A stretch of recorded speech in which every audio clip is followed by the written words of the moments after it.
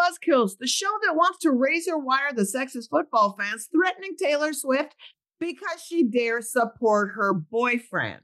I know. How dare she?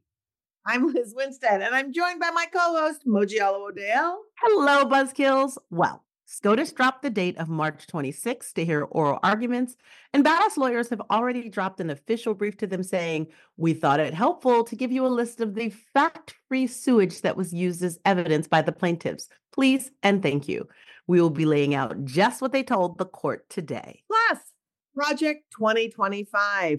What is it, and how can it affect your reproductive rights if an anti-abortion president is elected? We're going to break it down so you can see all the shenanigans available at the fingertips of the monsters who want the job of the highest person in the land. Plus, we got guests. And on today's show's researcher and author of Relinquished, The Politics of Adoption and the Privilege of American Motherhood, Dr. Gretchen Sisson is here. And if that wasn't enough, comedian and content creator Dylan McKeever stops by to drop the funny. But first, we have some celebrating to do, Moji. You know, as an abolitionist, it is really tough for me. A prison abolitionist is really tough for me to want to celebrate this, but I just can't stop. I just can't stop. I know. It's very exciting. For those of you who haven't heard the news, and that's most of you because heaven forbid somebody would report on something this big. On January 30th, a federal jury in Nashville found 6 anti-abortion extremists guilty of conspiring to violate the Freedom of Access to Clinic Entrances Act, or the FACE Act, for blockading a Nashville area clinic and intimidating patients and clinic employees. This is a huge deal because it is a federal offense and it comes with 11 years in prison and $250,000 fine. And of course, they're going to appeal it, but it's 6 people. And what's exciting is we have confronted these people. We have faced them off in various ways, but also we were recording this invasion that they did. And we had been tracking their conversations around planning it. And we were able to take all of the intel we got and the footage that we got and turn it over to the clinic and to the security folks at the clinic to help them make the case and bring these shitheads to justice. It's pretty exciting. It's pretty exciting. Also, let's be honest, for decades, anti-abortion extremists have been out here doing clinic blockades with with impunity, with no pushback at all, with no real jail time, with no real charges. So this is super exciting. It is super exciting. And it comes on the heels of people in Washington, D.C., who were also found on federal charges for violating this act. One of them, a woman named Heather Adoni, was also at this clinic, and she's sitting right now, in a holding, because of now she's got 2 federal charges against her. 2 federal charges. Sucks to be her. I think a lot of folks don't know, and the reason I'm so excited about this is we worked really hard, and a lot of folks I don't think know that part of our work at Abortion Access Front is tracking, collecting data and filming anti-abortion extremists so that we can help people win these kind of cases. We're not just comics and podcasters and jokesters and people We're making that funny too. memes. We actually, for some weird reason, found ourselves as people who were amassing an incredible database of anti-abortion extremists and then bringing the receipts so people can prosecute them. So yay us and yay justice. Yay justice. Yay, justice. Yay, us. We're about to embark on a really, really cool thing. So the actor Michael Shannon, that Michael Shannon, hot Michael Shannon from George and Tammy. Also Empire. He's on tour with Jason Narducci, another great musician. And they're traveling the country doing REM's first album, Murmur, from cover to cover. I saw them on Seth Meyers and they sound incredible. And they've made a special poster, like a limited edition poster for this tour. And the proceeds of that poster are going to Abortion Access Front. And so I know it's very, very cool. And they're kicking off the tour. They kicked off the tour in San Francisco, did their first show last night. And they have a show tonight. And then I am on stage speaking about Abortion Access Front in Minneapolis on Sunday. And we have various AAF staff speaking at certain events. We have Dukes in DC And me in New York on Valentine's Day. You want to hear me talk about AAF and on stage in New York? Come, please get a ticket. So get your tickets, get a poster to support your favorite buzzkills, and then come and talk to us because we'll be hanging out at the merch booth. So all of the information for that will be in our show notes. So make sure you do that and go see them, support abortion, have fun. So again, tonight in San Francisco at the Great American Music Hall, Sunday night, February 4th in Minneapolis at First Avenue. And of course, again, we'll put the links in the show notes where to get the tickets and go see Moji on Valentine's Day. And you can see Dukes in Philly and DC. It's going to be a riot. Lots of cities that you can go to. We are doing all the cool stuff, Liz. We're doing all the cool stuff. I know we're doing the most. So we've talked about this and it's kind of really ramping up. That there's a documentary that's been made about Abortion Access Front. It's called No One Asked You, and it premiered at NYC DocFest in November. And it is now starting to make the festival circuit for real in 2024. And so first up, February 9th, it's doing the San Francisco premiere at the Roxy Theater. And I'm going to be there blabbing after the show and a talk back with the filmmakers. And then it's just been announced it's going to be in Washington, D.C. at the end of the month and back in New York City at the end. It's a lot. It's a lot going on. It's so cool. If you're in San Francisco, February 9th, I will be there at the talk back and at the film. So come, and we'll put a list of where it's been announced so far, where you can see it in the show notes, and we'll be posting on social all about it. So if you sign up, if you listen to the podcast or you're on our mailing list or you follow our socials, we will keep you abreast, but it is coming everywhere. So lots of stuff, lots of plugs, wanted to do that. And last not least, before we get to our stories, Moji, hit it. We have our Patreon birthday shout outs. That's right. This is the first pod of February, which means birthday shout outs to our Patreon pals. And in February, we only have one, two if you count me. So happy birthday month to Scott Good, who is great. I hope you have an awesome Aquarius season, and thank you for your continued support. And happy birthday to Moji. When that comes up, we'll let you know. That would be at the end of February 22nd. Whew, Liz. It's a lot. It's a lot. It's a lot. We have a lot to cover. Should we get to the story? Should we get to the news? Should we get to all the things? Let's do it. Well, before Moji and I break down the stories that really got our panties in a wad this week, we're going to turn it over to Molly, who's going to sort through some of the biggest news that dropped into our laps. Thanks, friends. Welcome back to another steaming news dump. So you're going to want to sneak some whiskey in your sweet tea to make this one go down a little smoother. 3 years ago, Mississippians lost the right to a ballot initiative process. Now, extremists in the legislature are bringing it back for the sole purpose of creating a ballot initiative that would ban abortion ballot initiatives. Yikes. Yeah, so it's no surprise that the guys who don't want you participating in decisions about your own body also don't want you participating in democracy. Yeah, it tracks. Yeah, it really does track. And it's giving petty tyrant scared of their own citizens. It's giving little kid making up new rules on the spot because they don't want to lose. It's giving just Mississippi.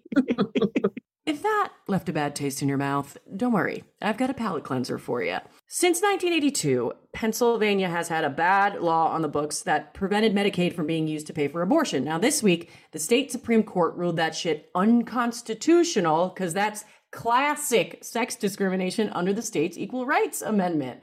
I am so excited, pumped for the launch. Introducing new and improved Medicaid. Same great coverage, now with no added sexism. I'd buy that. You don't have to because it's Medicaid. Now we're going to nightcap this dump with a nice glass of Bourgogne. We're crossing the pond and headed to France. And, we're not sure that they've gotten control of their bedbug problem, but we do know that they're giving control of people's bodies back to their rightful owners. Oui, oui. Ooh la la. Voulez-vous coucher, c'est vous. Now, how are they doing this, you guys? By becoming the first country on the fucking planet to enshrine abortion rights in their constitution. And just who inspired them? You guessed it. We did. The Trash Fire of America. USA. Now, all they had to do was look over here and see creepy drunk Uncle Sam being handsy with our rights and just decide to do the exact opposite so we can rest easy at night knowing that our shit show is inspo. Back to you guys. Vive la France! Do I feel good about the inspo? I feel like it's the worst Pinterest board ever. Yeah, it's not great. What not to do. Bodily autonomy vision. The Anti-Bodily Autonomy Vision Board. Mhm. Yes. Let's not have that vision board, but go France. Go Pennsylvania. Go France. And Mississippi, go straight to hell. Thanks, Molly. Thanks, Mal. Well, Mo, you ready to dive into the stories that we want to just like break wide open? Break wide open. Sure am. Why don't you set us off, Liz? All right. Well, as Moji said at the top of the show, the Supreme Court announced March 26th as the day they plan on hearing the abortion pill case that could be the beginning of the end of mifepristone as we know it. But nary a day after that announcement, pro-abortion legal forces defending the drug sent this strongly worded letter to SCOTUS full of receipts that show all the junk science that the plaintiffs used in the sham court journey. And wow, oh, wow. So basically, it was the Center for Reproductive Rights, the ACLU, and the Lawyering Project, three incredible legal organizations who fight all of the lawsuits to defend our abortion rights. What they did was they identified 6 shitty witnesses and then a bunch of shitty evidence they used and just laid it out for the courts. Now, I'm not going to lay out every single one of the 6 witnesses, but I highlighted a few just to give you a taste of the kind of people and evidence that were put forth to get a case all the way to the Supreme Court that could destroy abortion pills. It's amazing. So basically, this is a worst of the worst you're going to walk us through. I'm not kind of the worst of the worst. The first one is this doctor named Donna Harrison, who is one of the plaintiffs in this abortion pill case. She is the executive director of an organization called APLOG, which, just so you know, any legit medical organization has its anti-abortion equivalent. They just, because they co-opt everything, right? So there's ACOG, which is the American Academy of Obstetricians and Gynecologists. It's like the gold standard. So they are the American pro-life obstetricians and gynecologists. So just quack doctors. Quackity quack, quack, quack. So a couple of things. She has testified in cases before. And in 2 particular cases, there was one in North Dakota where she testified before the North Dakota Supreme Court. And a judge basically ruled that her opinions lacked scientific support and tended to be based on unsubstantiated concerns and were generally at odds with solid medical evidence. So she just sounds like a pro-life person. Yeah. So it doesn't matter if she's a doctor, just like spouting off non-facts, right? And one patently false statement that she said in that case was patients who suffer from complications from chemical, they keep calling medication abortion chemical abortion. So when I say so chemical weird. abortions, that's a made up pro-life term to make it sound like you're pouring battery acid onto your cooch. From chemical abortions require more time and attention from providers than the typical OBGYN patient requires. I feel like anyone could refute that. That makes no 100%. sense. And also, it's not true. And her statement was cited several times by Judge Kazmarek, who was the district court, the first line in this Miffy case. And he ruled to ban the drug outright based on this kind of testimony. And the lawyers for these anti-abortion doctors who are arguing the Miffy case literally said to question Harrison's credibility is to ignore the countless people who come to rely on her knowledge and experience caring for women and their babies. And then he went on to say also the judge was pro-abortion. But also, like, this is a case about whether or not abortion pills are safe. Right. Not whether or not somebody has delivered a bunch of babies. That's not the point. Or about someone's feelings, which I think is the wildest thing that it's gone this long, because it's very much about some people's feelings. Exactly. So the thing about this person that I find the most egregious is that it was always sketchy about like where her practice was. Where does she practice her OBGYN gobbledygook? And it turns out there was another Indiana abortion case filed in 2021. And within that case, it's revealed that she left private practice in the year 2000 which is the year that mifepristone came on the market. So did she even ever see patients who used like once mifepristone? ever? Yeah, I don't think so. And also, if she retired from private practice in 2000 and probably has never seen a patient who used mifepristone, why is she the executive director for the conglomerate of pro-life doctors? I mean, that just shows you how unserious these people are. I mean, it means that you need ideology. You don't need expertise, right? We know that. Yeah, of course. Of course. There's also Ingrid Scott, right? Ooh. A Florida court basically ruled that her testimony was inaccurate, overstated, and based on data from decades ago. And that same Florida trial court also said that she'd admitted that her views on abortion safety are out of step with mainstream medical organizations and provided no credible scientific basis for a disagreement with recognized high-level medical organizations in the United States. So essentially, they said she's going rogue. Also, this is in Florida, where they have never met medical quackery that they did not immediately implement into law. Yes. Right? And yes. Moji, having said that, right, in the mifepristone case, the one we're talking about now, the Fifth Circuit cited Scott and her views about the risks of the drug 17 times. Her discredited bullshit, the court cited 17 times and relied into it. Oh my God. Oh my gosh. Right? And before she was a hack witness in this abortion pill case, she was a hack witness for Republicans in Congress during these hearings they had right when Texas, before Roe fell, and Texas was the first one, and they did the bounty hunting laws, and they were the first state to sort of institute SB8. No abortion, SB8. She was the person who was the witness for conservative politicians. And she laid out so many lies. She laid out that medication abortion is inherently dangerous and that it resulted in numbers of complications, especially if it's self-managed. And yet in 2020, there was a study that found no test medication abortions, provided anywhere via telemedicine or whatever, are safe, effective, and acceptable. But you know what? Who cares? Who cares about facts? She also Facts don't matter, Liz. God.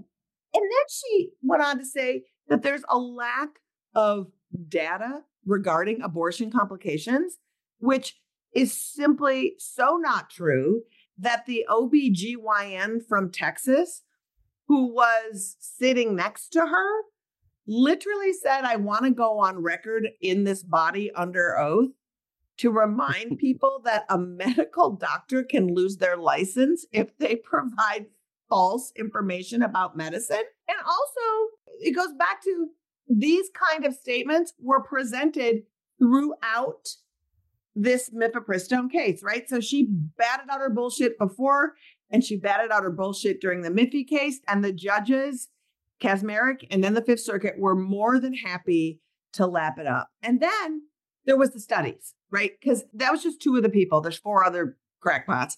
Then there was the studies that were presented in the Miffy case.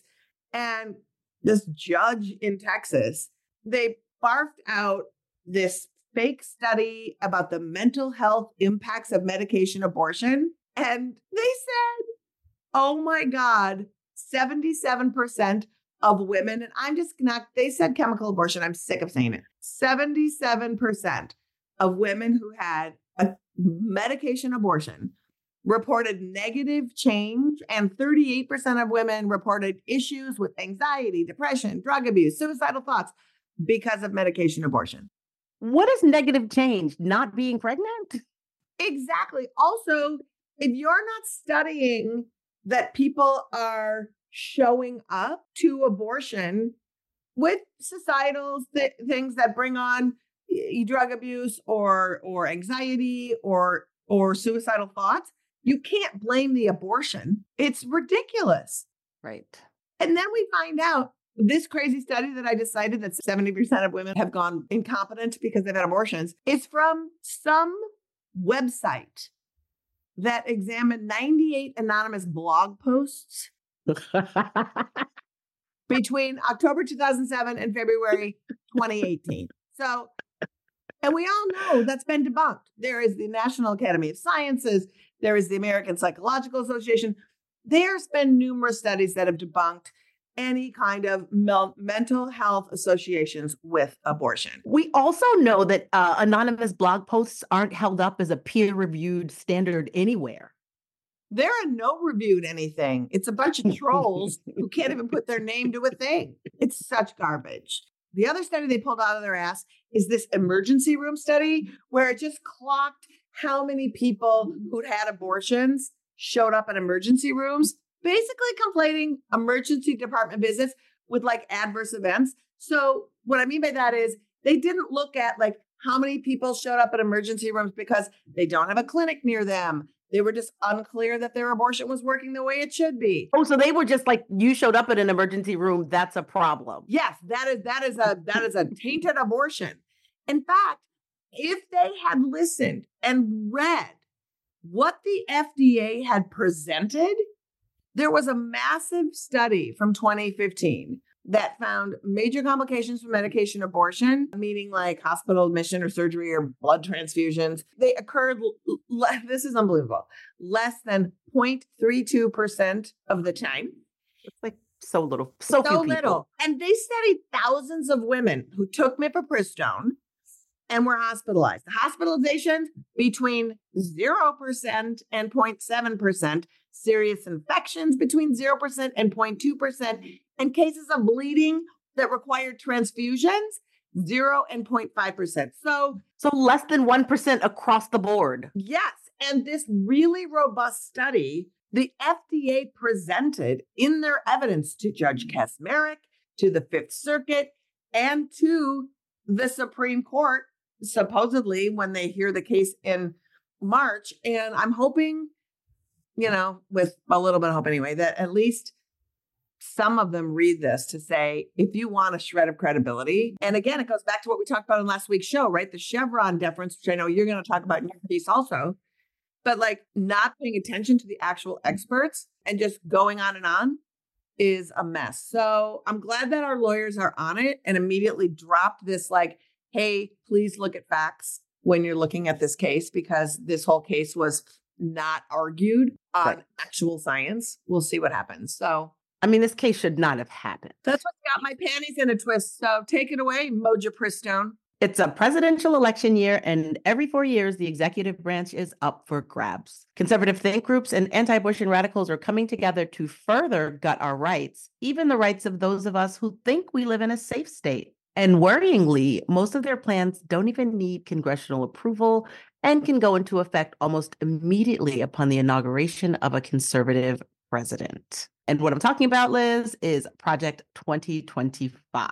Boo! And this, I know, this is just like blanketing all of my media in some ways. So the Heritage Foundation has written a Project 2025 Presidential Transition Project, and it addresses all levels of our lives, like literally every single level. It's really comprehensive. It's almost like 900 pages. But since this is an abortion podcast, I'm just going to focus on the abortion part right now, if you don't mind. And so the Heritage Project, it's under their umbrella, but the who's who of hate groups are already on board. I'm talking about Stephen Miller, who is the architect of the Family Separation Project at the border. I'm talking about Alliance Defending Freedom, who's probably been quietly referred to at least 4 times in this podcast already. Yeah, they are the lawyers in the Miffy case. Exactly. Students for Life, who we love. We love them so much. And Moms for Liberty, a hate group that I spent entirely too much time with this month. And also dozens of other groups that are designated hate groups that you may or may not know by name, but it's a really huge list. These people are anti-LGBTQIA rights, anti-critical race theory, anti-women rights, anti-reproductive rights, anti-climate change, and pro-Christian hegemony. So they believe in something. Yay! You only have to be that because that encompasses all of what you're for. It covers all the bases. Covers all of it. And so part of the overlying wish list in Project 2025 is to increase presidential power. And that means whatever conservative president comes into power, if a conservative president comes into power, they want to increase the executive branch's authority.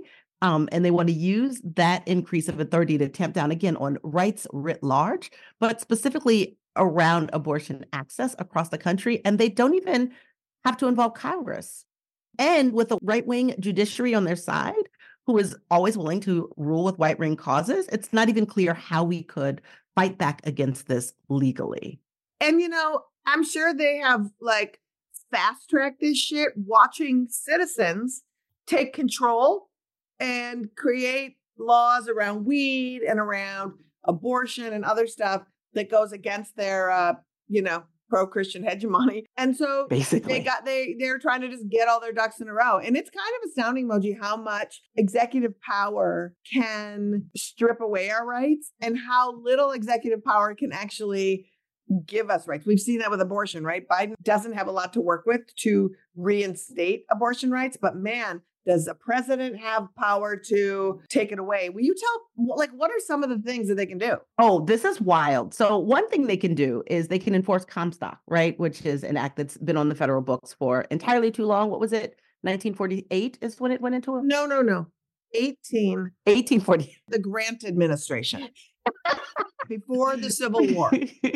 So they can take this act that is sat on the books and actually been kind of toothless in modern history, but they can use it to ban delivery of abortion pills, right? But also the medical instruments that are used in abortion care. And they can use this act to prosecute doctors and the patients. And because this is a federal law, it can just be used to eradicate state abortion right protections writ large. You can do it in California and New York because it's federal. And the punishment is 5 years in prison. They can also put an abortion gag order on who receives Title X funds. And we saw this in 2019. It caused about a quarter of organizations that provide contraceptive care to low-income Americans to just not accept the fund. And in some states, it meant that there were no Title X. And we've watched, Moji, part of this, talked about it on the podcast before, right? Because Title X has been a volley constantly. Yeah. Funding Planned Parenthood, defunding Planned Parenthood, funding Planned Parenthood, defunding Planned Parenthood.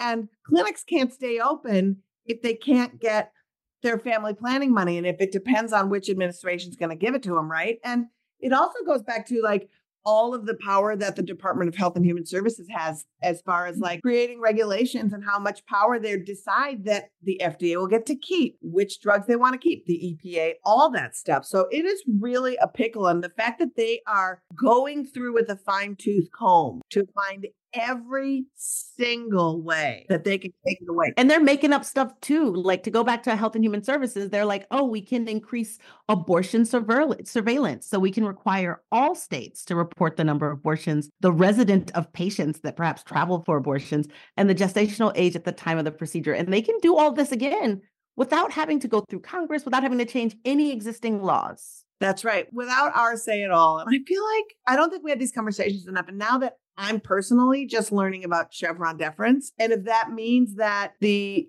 government agencies are going to be stripped of their expertise, that each administration is going to not only install judges who get to weigh in with their opinions, they're going to install people who are running these government agencies who also have an ideology rather than expertise.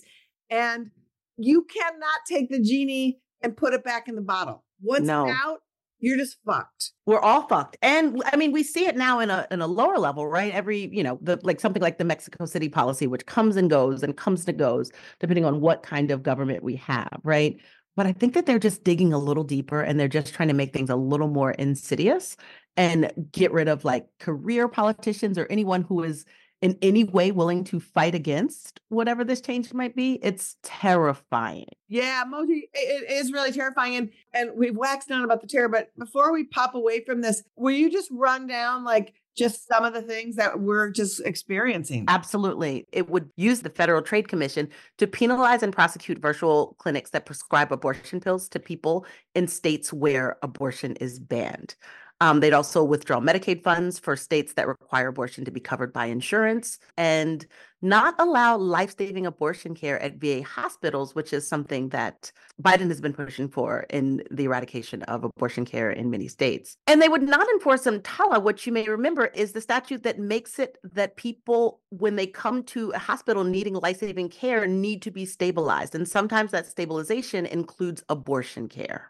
And they also would reinstate the Mexico City policy. And that is a policy that bans federal funds for international orgs who mention abortion. And this is one of the things that is volleyed from Republican president to Democratic president. And it really just changes as the administration so far. And it can be decimating for care internationally because it's a gag order. So the question is, what can we do right now? We are a 501c3 and we cannot tell you how to vote, and we would not. But you can read about the plans in Project 2025, not just around abortion, but all of the comprehensive plans they have on their website, and we'll include a link to it. And then vote with your values and what is important. And also, I just want to remind you, presidential elections are very sexy. They're marquee events, but also local elections are super, super important and impactful. And I love to remind people that we lost Roe because the Mississippi legislature wrote an unconstitutional law and took that law all the way to the Supreme Court. So these laws that are written in states can move through the country and affect all of us. So you got to vote. Please vote.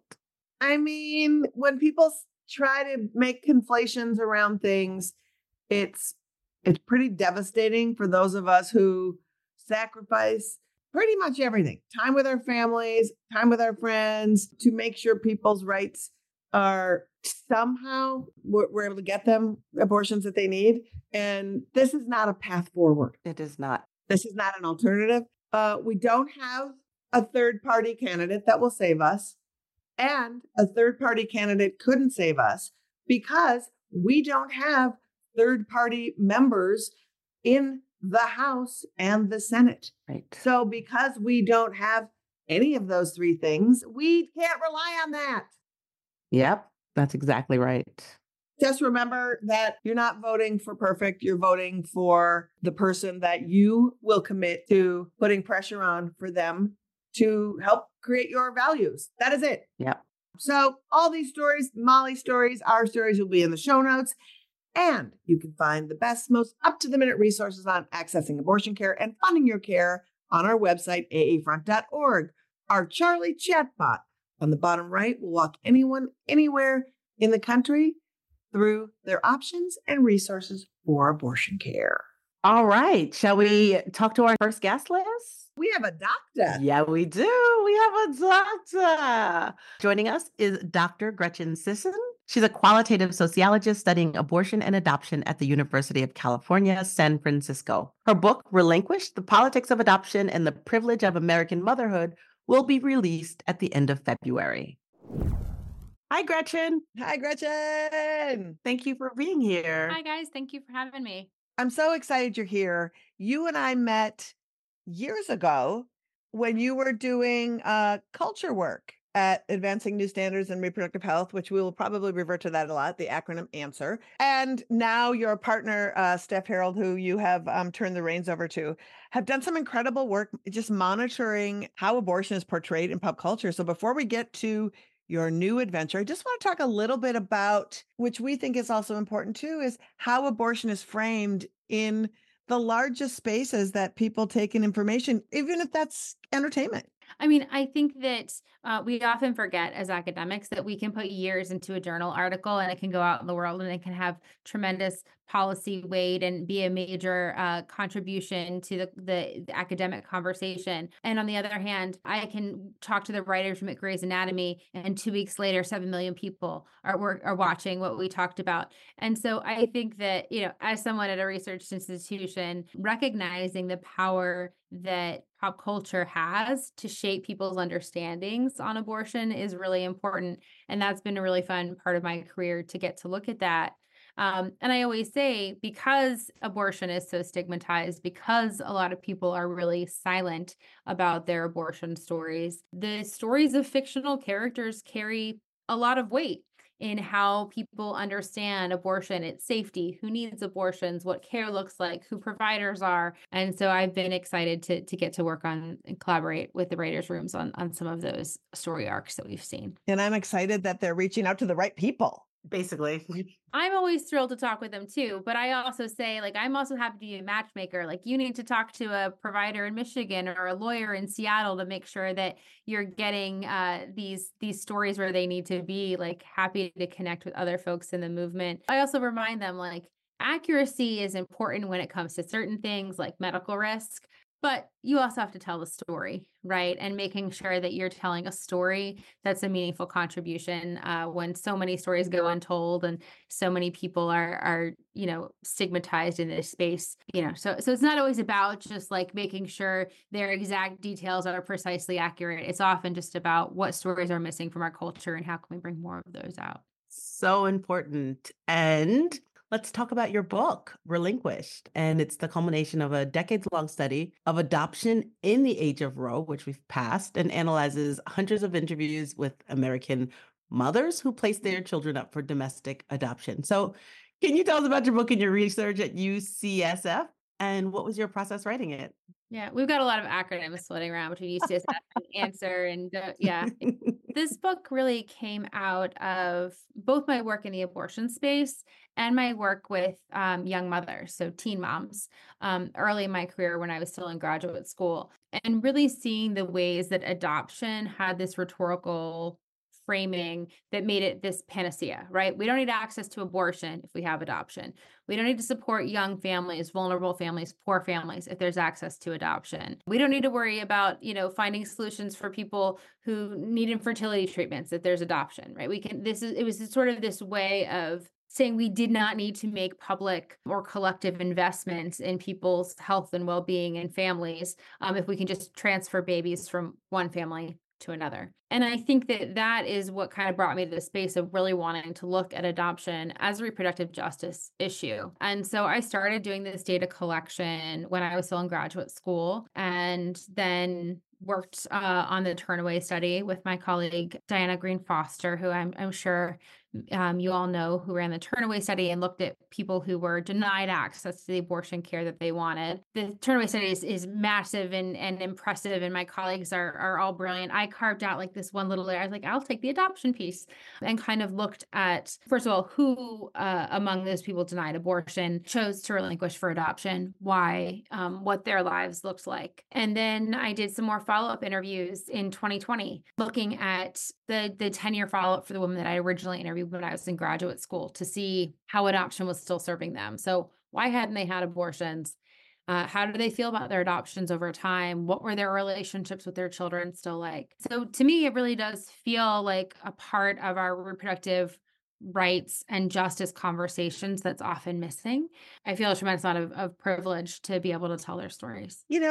One thing that we hear over and over again, and you touched on it, is sort of that the notion that adoption is the alternative to abortion. And we often talk and believe that adoption can actually be the alternative to parenting instead of saying it that way. And I just hardly ever hear that framing. And I'd love to hear your thoughts on that kind of framing and other big issues you think that are missing from the current conversation when it comes to abortion and adoption. So abortion and adoption were rarely weighed against each other when these mothers were making pregnancy decisions. So they were not deciding, should I have an abortion or should I relinquish my baby, right? What they are deciding between is always one or the other and parenting, right? And most of the mothers I interviewed wanted to parent. They continued their pregnancies with the intention of parenting. Most of them did not try to get abortions, were not interested in having abortions. They continued their pregnancy because they wanted to raise another child. And they got to a point in their pregnancy where they were facing a crisis, right? They didn't get that job. They didn't find a safe apartment. They were still with their crappy boyfriend who was not supportive. Their own parents kick them out of the house, or whatever social safety net that they had within their networks, or whatever financial resources that they were hoping to gain. None of that kind of came together for them, and they got to a point in their pregnancy where adoption really became this lifeline. That is a narrative we never hear. Never. Ever. I feel like the desperation that you are sort of implying here is something we never hear. I think it's really important. And that's why I say, like, we often think about adoption from the side of adoptive families, adoptive parents, right? And the families that are built from adoption. We rarely think about the families that are separated by adoption and what it takes to get to that breaking point. And a lot of times reporters will ask me, like, oh, well, why aren't more women interested in adoption? Why don't they choose adoption over abortion? And the really shocking answer is, oh, women actually don't want to give away their children if they don't have to. right? And then sometimes I'll get a male reporter who will be like, "Oh, but why?" And I'm like, "Well, would you want to give away your kids?" And imagine what it takes to get to that point to sign away your own parental rights. And I usually say it's about survival. So if they don't have access to safe place to raise their child, or they don't have access to the financial resources they need to raise their child in order to survive as a family, that's the first breaking point, or their salvation. So a lot of these women, particularly women who were younger, were deeply involved in the evangelical church, some of them in the anti-abortion movement, and they believe that they have committed a sin by becoming pregnant, usually, I mean, almost always outside of the context of marriage, right? And so it's about the survival question or the salvation question. And those are almost always, you need to have one or the other or both in order to separate a mother from her child. Gretchen, as you speak of this, something that just occurred to me, this framing of somebody hoping that these things will happen and with full intention of keeping their children. I have to ask then, you did a decade-long study. How do then these fake clinics weigh in that promise so much to these very, very mothers you're talking about, right? We'll help you parent, we'll provide, we'll guide you. Did they have experiences with fake clinics on this journey and were let down, or did they not even know to go to them? Or I would just like to know how they factored in, because it seems like they would. Oh, for sure. Actually, can I read a quick quote from one of my interviews? Please. So this is Taylor. She was 19 years old. Took a bunch of home pregnancy tests. They were all positive, but of course she wants, more confirmation. So she goes to a Planned Parenthood for a pregnancy test. They couldn't see her that day, but she was pleasantly surprised to find a clinic across the street. Right. So this is Taylor's account. At first, I didn't suspect anything. We did the pregnancy test, all of that. Then they started asking me really weird questions, like if I was going to get married. And I was like, no, that's dumb. I'm not going to get married. I would rather raise a child as a single parent than in an unhappy marriage. Then they gave me a pamphlet on how birth control will kill you. It had all the birth controls laid out and said, oh, this causes stroke and this causes a side effect. And I was like, well, that's false, but okay. And then I saw a poster on the wall with information about abortion and how that will definitely kill you. I remember clearly because I took a picture of it with my phone because it was so absurd. It said that like 75% of women die after having an abortion. And then I finally realized that I was at an anti-abortion clinic, and I thought, great, I need to get out of here before they realize I'm opposed to everything that they're about.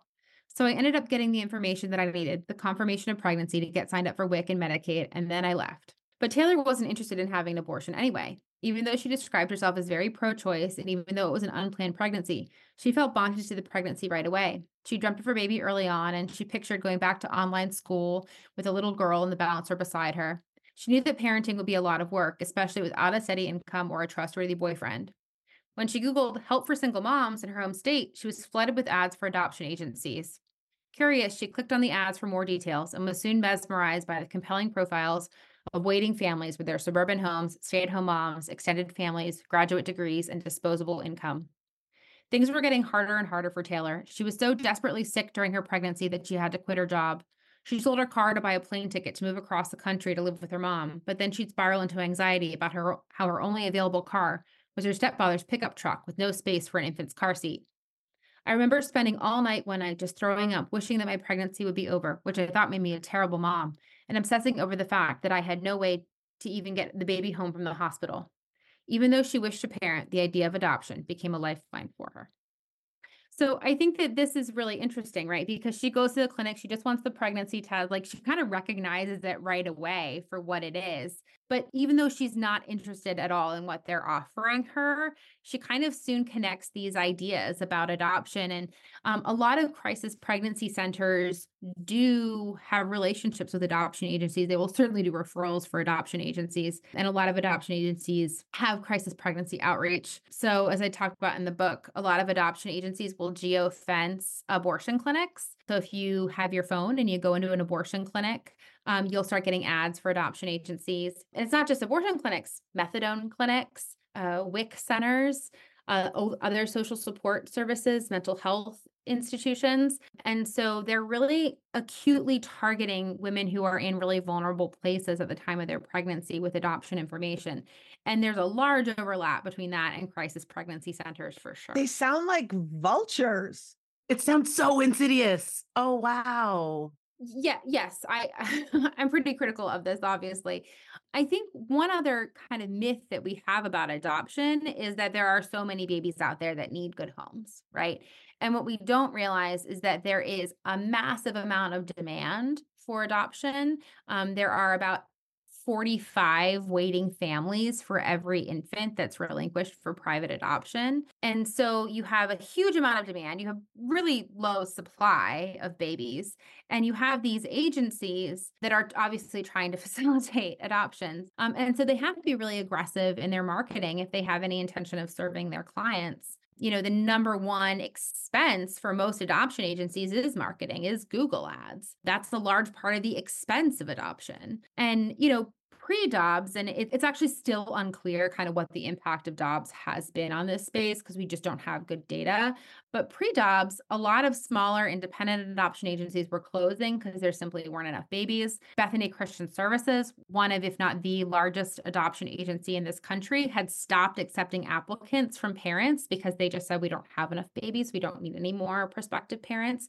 So you have this system, again, demand very high, supply very low, and it makes it pretty aggressive as far as marketing and getting out the word to pregnant people who might be in a vulnerable place and considering this. Well, have you been able to interview any prospective adopters or mothers after Dobbs' decision? Like, so you don't know what the shift looks like, or do you? I think it's actually really complicated. And I actually think one of the biggest complicating factors was the child tax credit, right? That we lost Dobbs at a time that a lot of families still had access to the child tax credit. Because when I interview these mothers, when they say they need more resources, things like the expansion of the child tax credit, that can be enough to keep the family together, right? If they feel like they are in a more sustainable place.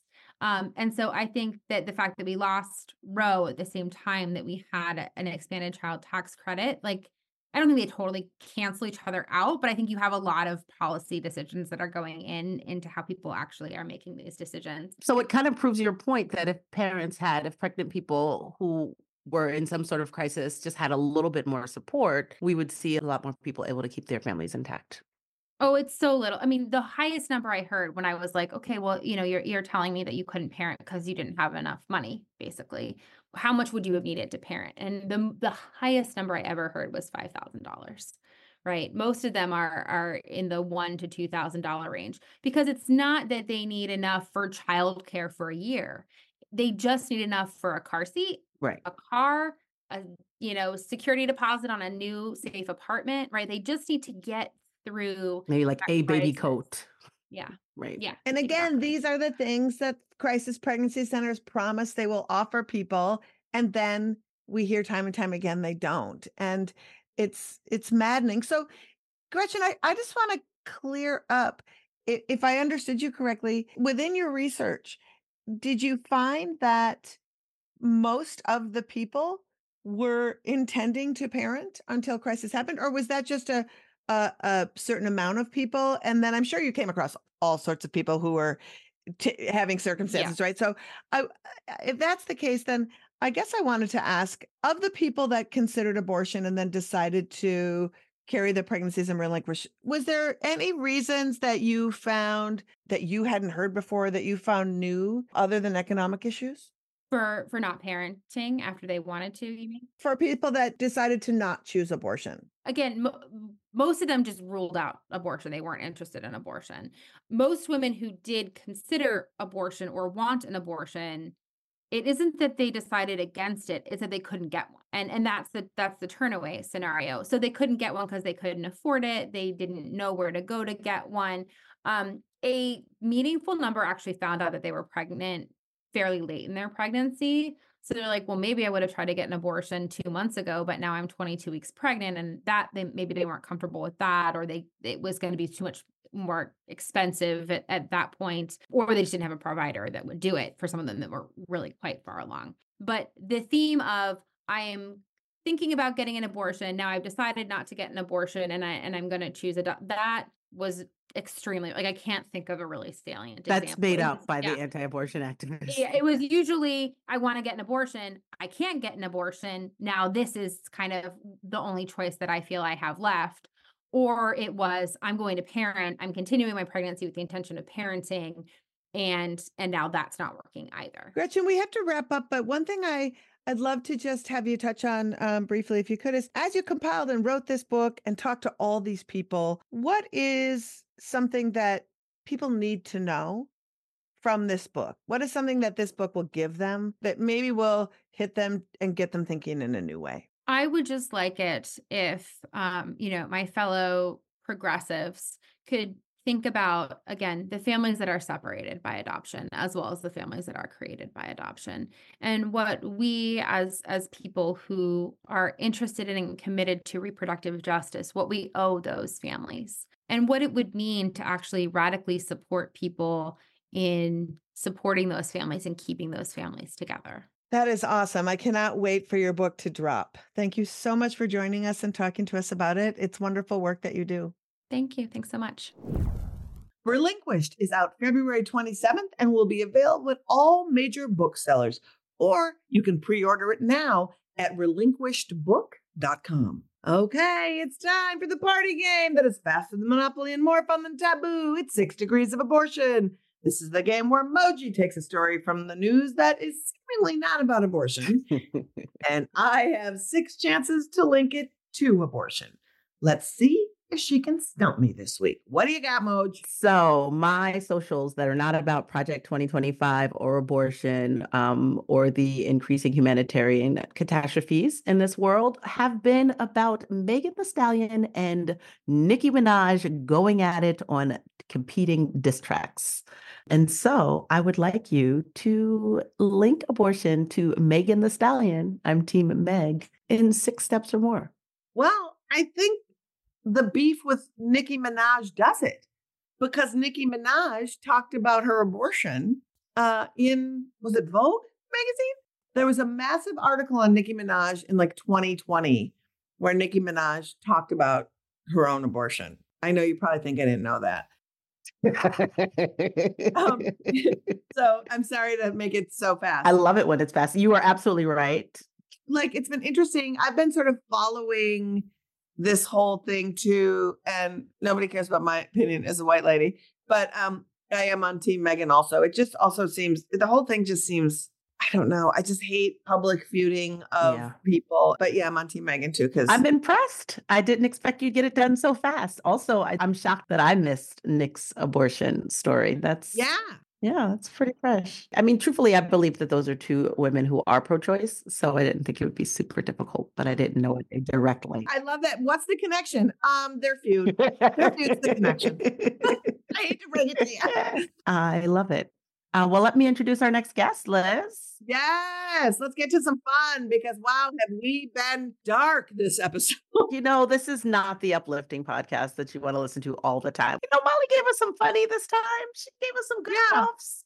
But let's not move to France. That's what my takeaway. Let's move to France. Our next guest is Dylan McKeever. She is a content creator and comedian based in San Francisco, California, and her IG is hilarious. Let's hear a clip.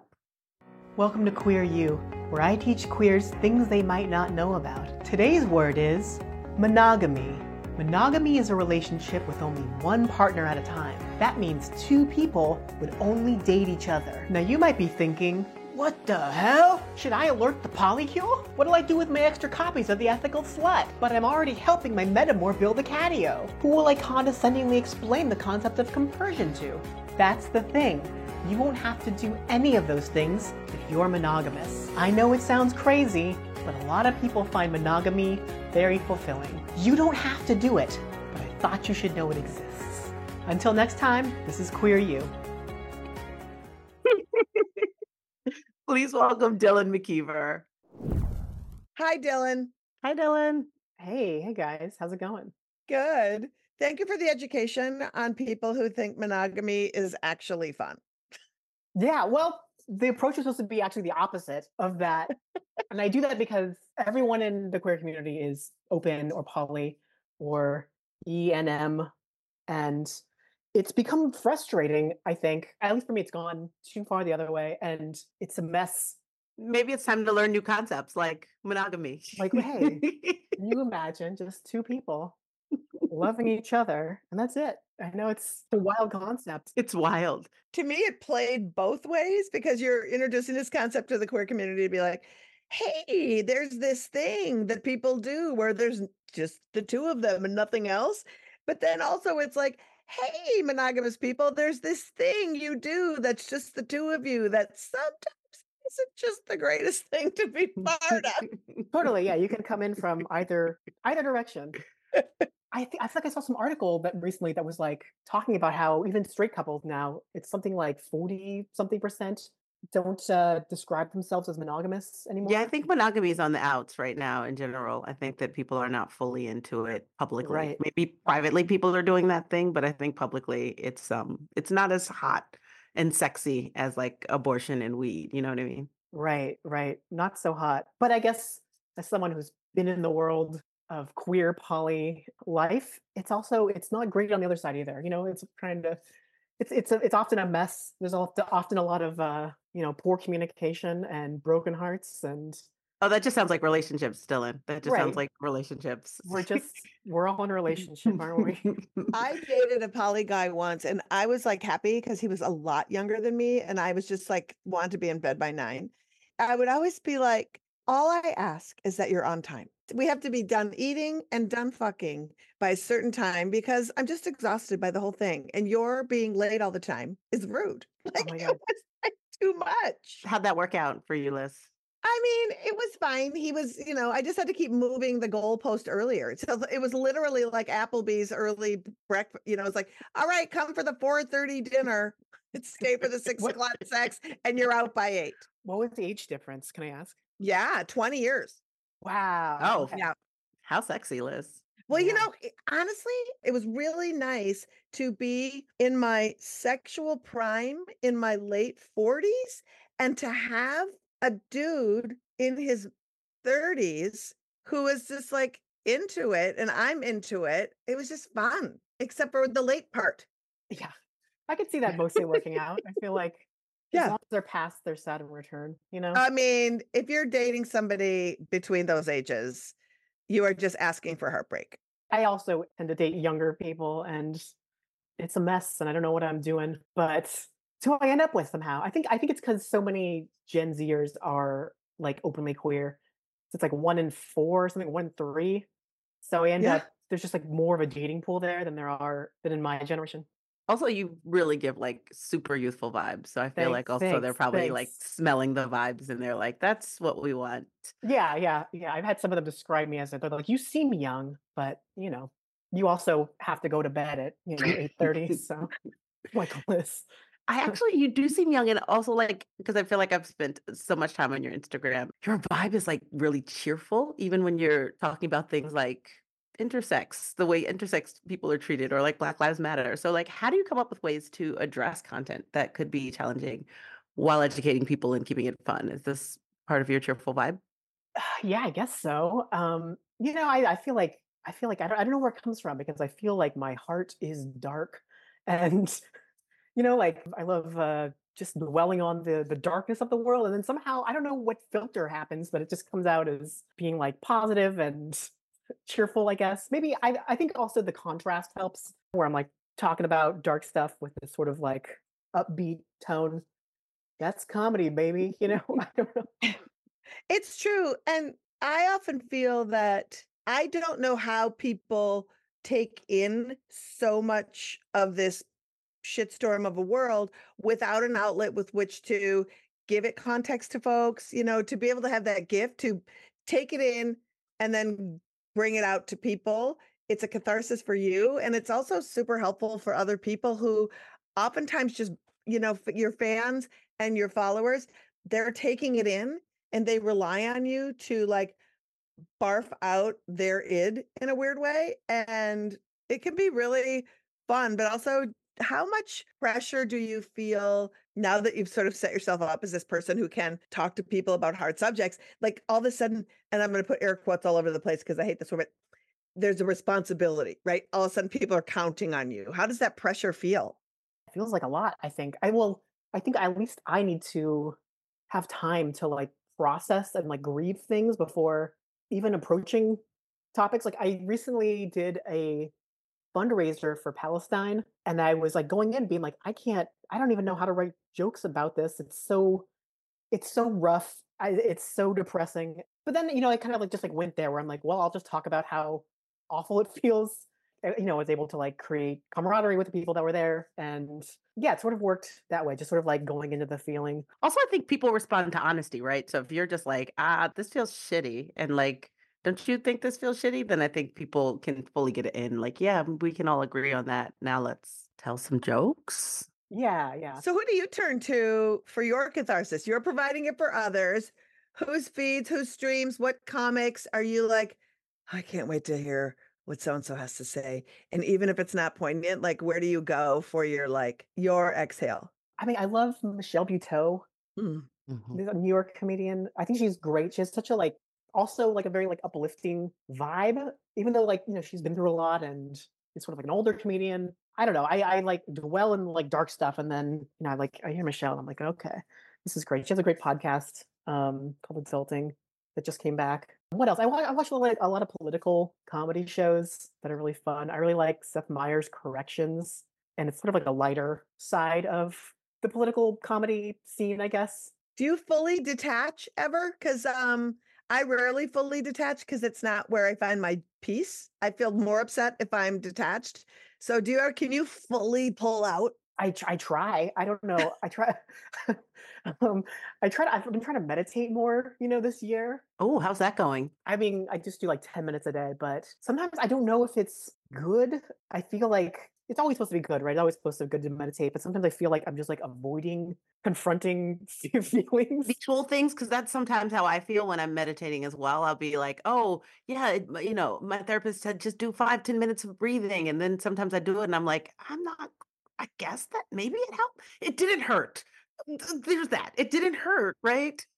Right. But sometimes I'm like, I feel like I'm just avoiding something, I'm just like, I've just got to clock out for a second. It's kind of like this thing with sleeping, where I'm like, I'm shutting off for a while so I don't have to think about these other things. I can unplug from the news for like a weekend, but like that's like it. I'm like, oh yeah, I had a weekend and I refreshed, and then of course because we work in abortion, terrible things always Yeah. happen when I unplug. I'm like, I plug back in, and I'm like, oh my gosh, Idaho did what? Yeah, how are you guys doing? How are you holding up? I think we hold up because we were so immersed in giving people information, helping people who need to be navigated towards getting procedures, helping out clinics. I feel like we're lucky in that we have so many avenues with which to bring people help and light. And then also we get to just drag assholes for filth. And so it's the combo platter of joy where it's like, how do I get paid to help people with their bodily autonomy and then also drag assholes for filth? Yeah. How does that job come about? Oh, I know, I'll make it. I'll just make it. Yeah, I hear that. There's some hope and joy and some Schadenfreude in there. And also just It's giving somebody a call to action. Sometimes I often say it can be unhealthy just to be an anger fluffer. If you get people all riled up and then you get them to a point where like, I'm so pissed. What am I supposed to do? And that's like, I don't know. I'm just the person that got you pissed. Like that is just not a good role. So I think to be able to say, and here's a dope organization you can work with, or here's an action we're doing, or here's something that's going to make 10 people's lives better right now. And you can do it from the chair you're sitting in. It's nice to be able to meet people where they are with the capacities that they have. It reminds me of when Jon Stewart was quoting The Daily Show for the first time. He had some quote where he was talking about how nothing he did was as important as like what actual activists do. And I was like, that really stuck with me. I'm like, oh, it's like the action is like really where it's at, and the activism, especially for someone who like looked up to so much, where it's like comedy is just conversation, Mm-hmm. and then taking that next action is like where the real work happens. So you started doing stand-up just before we went into the pandemic. Is that right? That's right. Yeah. End of 2019 is like one of my first shows. And then the pandemic hit and I was like, well, I guess I'm done here. But then I started making videos online and that kind of took off. And then I've been in and out of stand-up through the pandemic. I'm coming back now in a stronger way. Yeah. And how did it feel? Because I often like to say everybody's about 20% weirder after the pandemic. And so going into stand up pre-pandemic, just starting to get your sea legs live, then going through the pandemic, then coming back out to get back on stage. How are you changed and how is it different? I mean, I still feel so new. But although, this is something I've heard from very seasoned comics, is just like trying out new jokes always feels like you're doing it for the first time and that you have no idea what you're doing. And that's fine. So I gotta just remember that, where I'm like, okay, these other comedians say the same exact thing, where it's like, I'm trying a new opener and it might not go well. And I feel like I don't know what I'm doing. Then you run it enough times and you find the laughs and it works out. So I don't think that feeling's ever going to go away, of just being like, I don't know what I'm doing here. I am just like a novice forever. But I don't know. What do they talk about? Beginner's mind? Maybe that's a good thing. Oh, you're back to meditation. Oh, that's cute. We're taking right us back to kinda. meditation. Yes. That's hilarious. What's the goal? What's the dream? As you are on this journey and you're experimenting with all of these mediums and with comedy, when you see yourself in 5 years, where would you say, if I could plant my flag here, I will feel like I am doing the most? I mean, I would love to write for shows, or, you know, preferably like a queer show, and act in things, and just have enough money to not be in a constant state of anxiety and desperation. You know what I mean? Yes. Is that possible for an artist? I'm not sure, but I mean, I gotta keep believing it is. I think that it is. It feels hard right now, especially like you're coming into this. And it's interesting because I've been doing this for 40 years and you're coming into it, pandemic, writer's strike, like being positive when everything seems so tenuous is hard. But I also feel too, I always say this to folks, take the opportunity to learn all of the tools given to you so that your creative autonomy is yours. If you don't know how to do graphic design, make sure you know how, editing, all of it. Because then you are just creating your own reality that somebody will eventually see and you'll just start going. Like every woman I know who is successful did it because they created a thing for themselves that somebody else noticed. It was never they walked into a network executive's office and said, "Hi, I'm here." They're like, "Yeah, and your point." It's always bringing something that's already thought out. So, and you're just such a genius that I just see giant things for you. Oh, that's so nice to hear. I simply have to create my own universe. So just step one. No, but I get the point though. This reminds me of what Carl Sagan talk about. If you want to make an apple pie, first you have to create the universe. I don't think I know that quote. Oh. Just step one, create the universe. Okay, Dylan, and finally, what's the most basic thing about you? As I was talking about, I've been dating a lot of like younger people, like Gen Z, Zillennials.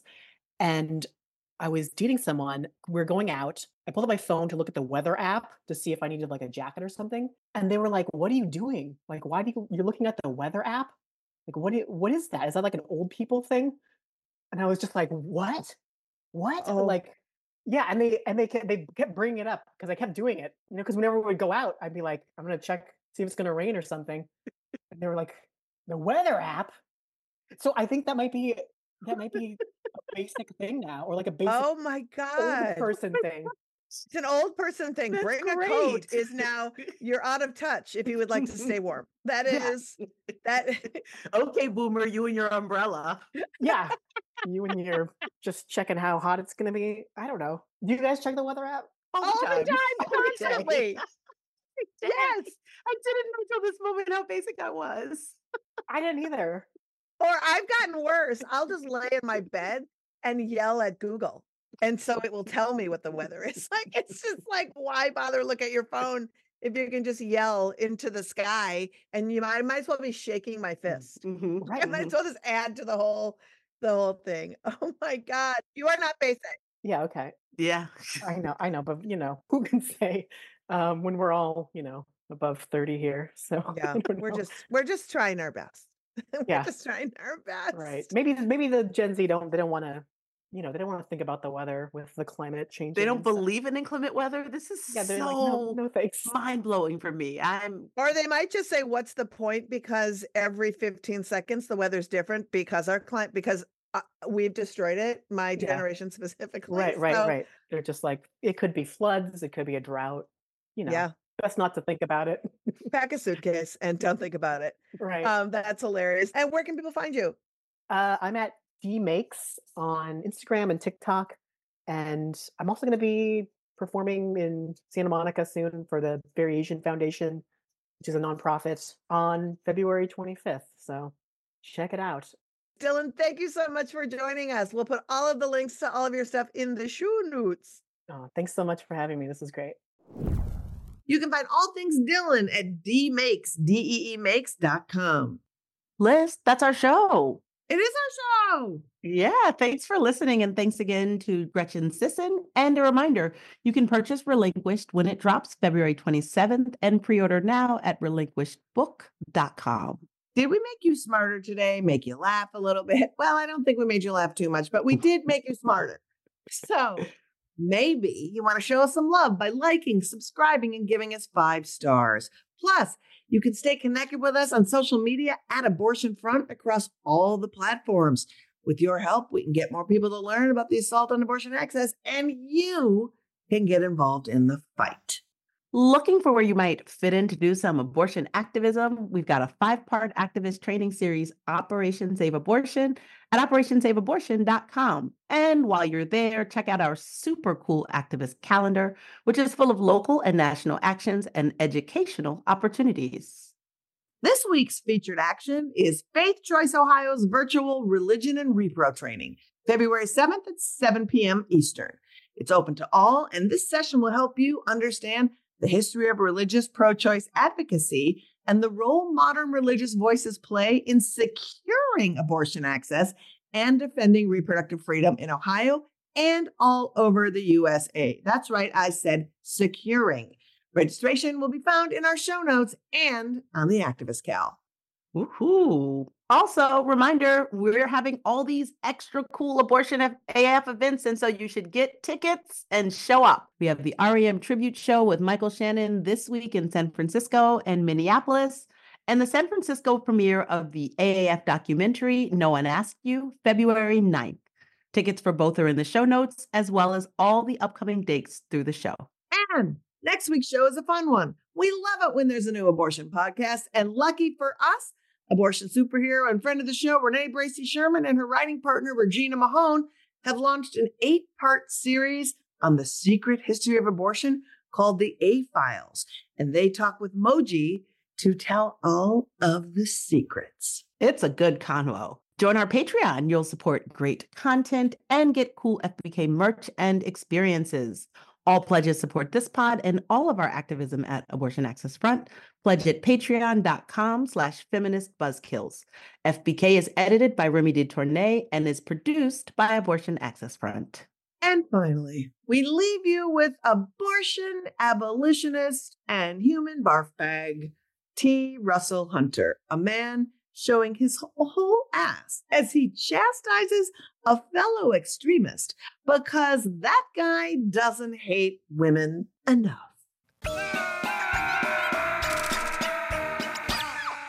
That there should be a carve out that specifically protects the women, that doesn't rely on the judicial process or the judgment of a prosecutor or a jury. It's granting them special murder rights is what we would call that.